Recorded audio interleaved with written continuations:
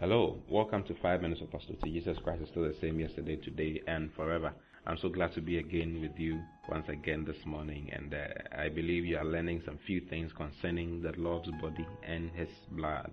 It's for you and I. It's a benefit, really, and it's God's goodness towards you and I to help us live the life that He has called us to live, and to help us remember Jesus, you see, for all His suffering, and remember Him for all the things that He has gone through in order for us to come to God. Hallelujah. So it's very important. I mean, it must be done every single day. I believe it must be done every single day, because you need to remember all the benefits that comes with Him every single day, you see. Now, in 1 Corinthians chapter 11, verse 26, Paul said, "For as often as you eat this bread," he said as often.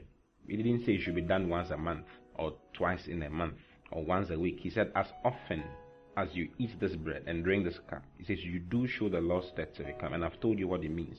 You see, then it says in verse 27, "Wherefore, whosoever shall eat this bread and drink this cup of the Lord unworthily shall be guilty of the body and the blood of the Lord. But let a man examine himself, and so let him eat of that bread and drink of that cup. For he that eateth and drinketh unworthily eateth and drinketh damnation to himself, not discerning the Lord's body. For this cause many are weak and sickly among you, and many sleep." Hallelujah. Some people think that this means that when the Bible says examine yourself, he's saying you should... if you have done something wrong, probably on Sunday morning we are going to have communion, and on Saturday you did something wrong. There are all kinds of things that goes on and are said to people and prevent them from coming to the Lord's table to partake of the Lord's table. The communion is for everybody. It's for those who are born again. The only qualification for the communion is the born again experience. If you are born again, then you can partake of the Lord's table, because that is the only way to have the life of God in you refreshed. That's the only way you're going to stop doing the foolish things that you're doing. If you consider yourself and look, you see yourself, you didn't come into the kingdom of God by your own qualification. You came into the kingdom of God by the qualification of Jesus. Jesus is the one who made you fit. God looks at Jesus, not at you. So you can't look at yourself to come to the Lord's table. He's not talking about examining yourself in terms of looking at the wrongs you have done.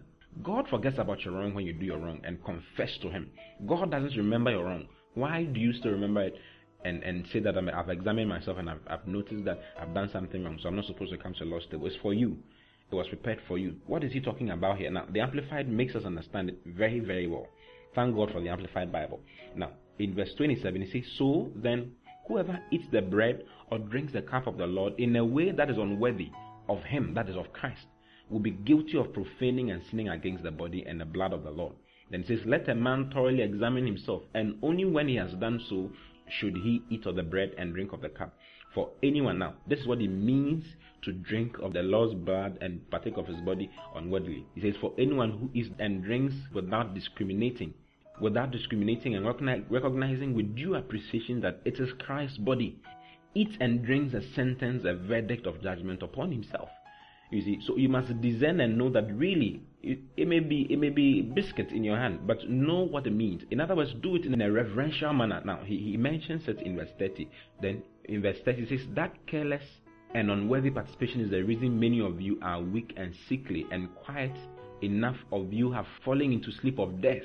Okay, then in verse 31 it says, "For if we searchingly examine ourselves, detecting our shortcomings and recognizing our own condition, we should not be judged and penalty decreed by the divine judgment. But when we fall short and are judged by the Lord, we are disciplined and chastened, so that we may not finally be condemned to eternal punishment along with the world. So then, my brothers, when you gather together to eat the Lord's supper, wait for one another.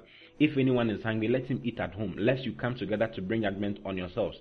About the other matters, I'll give you directions personally when I come." You do know what the Corinthian church was doing? They would come, and it was actually something like a buffet. And they would come, they would rush in there and eat the food, eat the bread, drink as they want to. Some of them were boozing and vomiting all over the place in the church. That was what they were doing. And it was not supposed to be done. They were not reverencing what that particular thing represented. You see, it represents the Lord's body and represents the Lord's blood. Okay, let me read from verse 26 again so that you get to understand what I mean. Now he says, "For every time you eat this bread and drink this cup, you are representing and signifying and proclaiming the fact of the Lord's death until He comes again. So then, whoever eats the bread or drinks the cup of the Lord in a way that is unworthy of Him will be guilty of profaning and sinning against the body and blood of the Lord. Let a man thoroughly examine himself, and only when he has done so should he eat of the bread and drink of the cup. For anyone who eats and drinks without discriminating and recognizing with due appreciation that it is Christ's body, eats and drinks a verdict of judgment upon himself." He says that careless and unworthy participation is the reason. It's a careless. People drink it and eat it without knowing what it is. You don't understand what it is. I've tried to help you understand what it is. He says, with due appreciation that is Christ's body, eats and drinks a sentence, a verdict of judgment upon himself. That careless, unworthy participation is the reason why many of you are weak and sickly, and quite enough of you are falling asleep into death or are dead. You see, so you are the church. You are the body of Christ. You see, you are a child of God. You are not supposed to fall sick. You are not supposed to die. You are not supposed to have any of those things in you. The more you participate in the body and in the wine, the more the life of God in you is refreshed, and the more you will not fall sick, and the more you will not die. Hallelujah. You will live forever, because Jesus said that whosoever partakes of this will live forever. That is the truth. You see, but if you partake of it without knowing and understanding what it means and what it represents, then you are drinking damnation to your own self. Someone is saying that, hey, if it's damnation to my own self, then I'm not going to partake of it at all. If you're not partaking of it at all too, you're also losing something. Hallelujah. To partake of it, God is not looking at your sin. Forget about your sin. Confess if you have done something wrong and come close to Him. Hallelujah. And He's ready and willing to help you grow as you ought to, by participating and doing this in remembrance of Him. As you do so, the life of God in you is refreshed some more, and you are invigorated. Your body is healed. Your soul is healed. You see, everything about you is refreshed, and you become fine again to have the life of God in you refreshed and live the way God wants you to live. I love you very much. I'll see you again tomorrow. Until then, God bless you, and keep participating in the blood and in the body. God bless you. Bye-bye.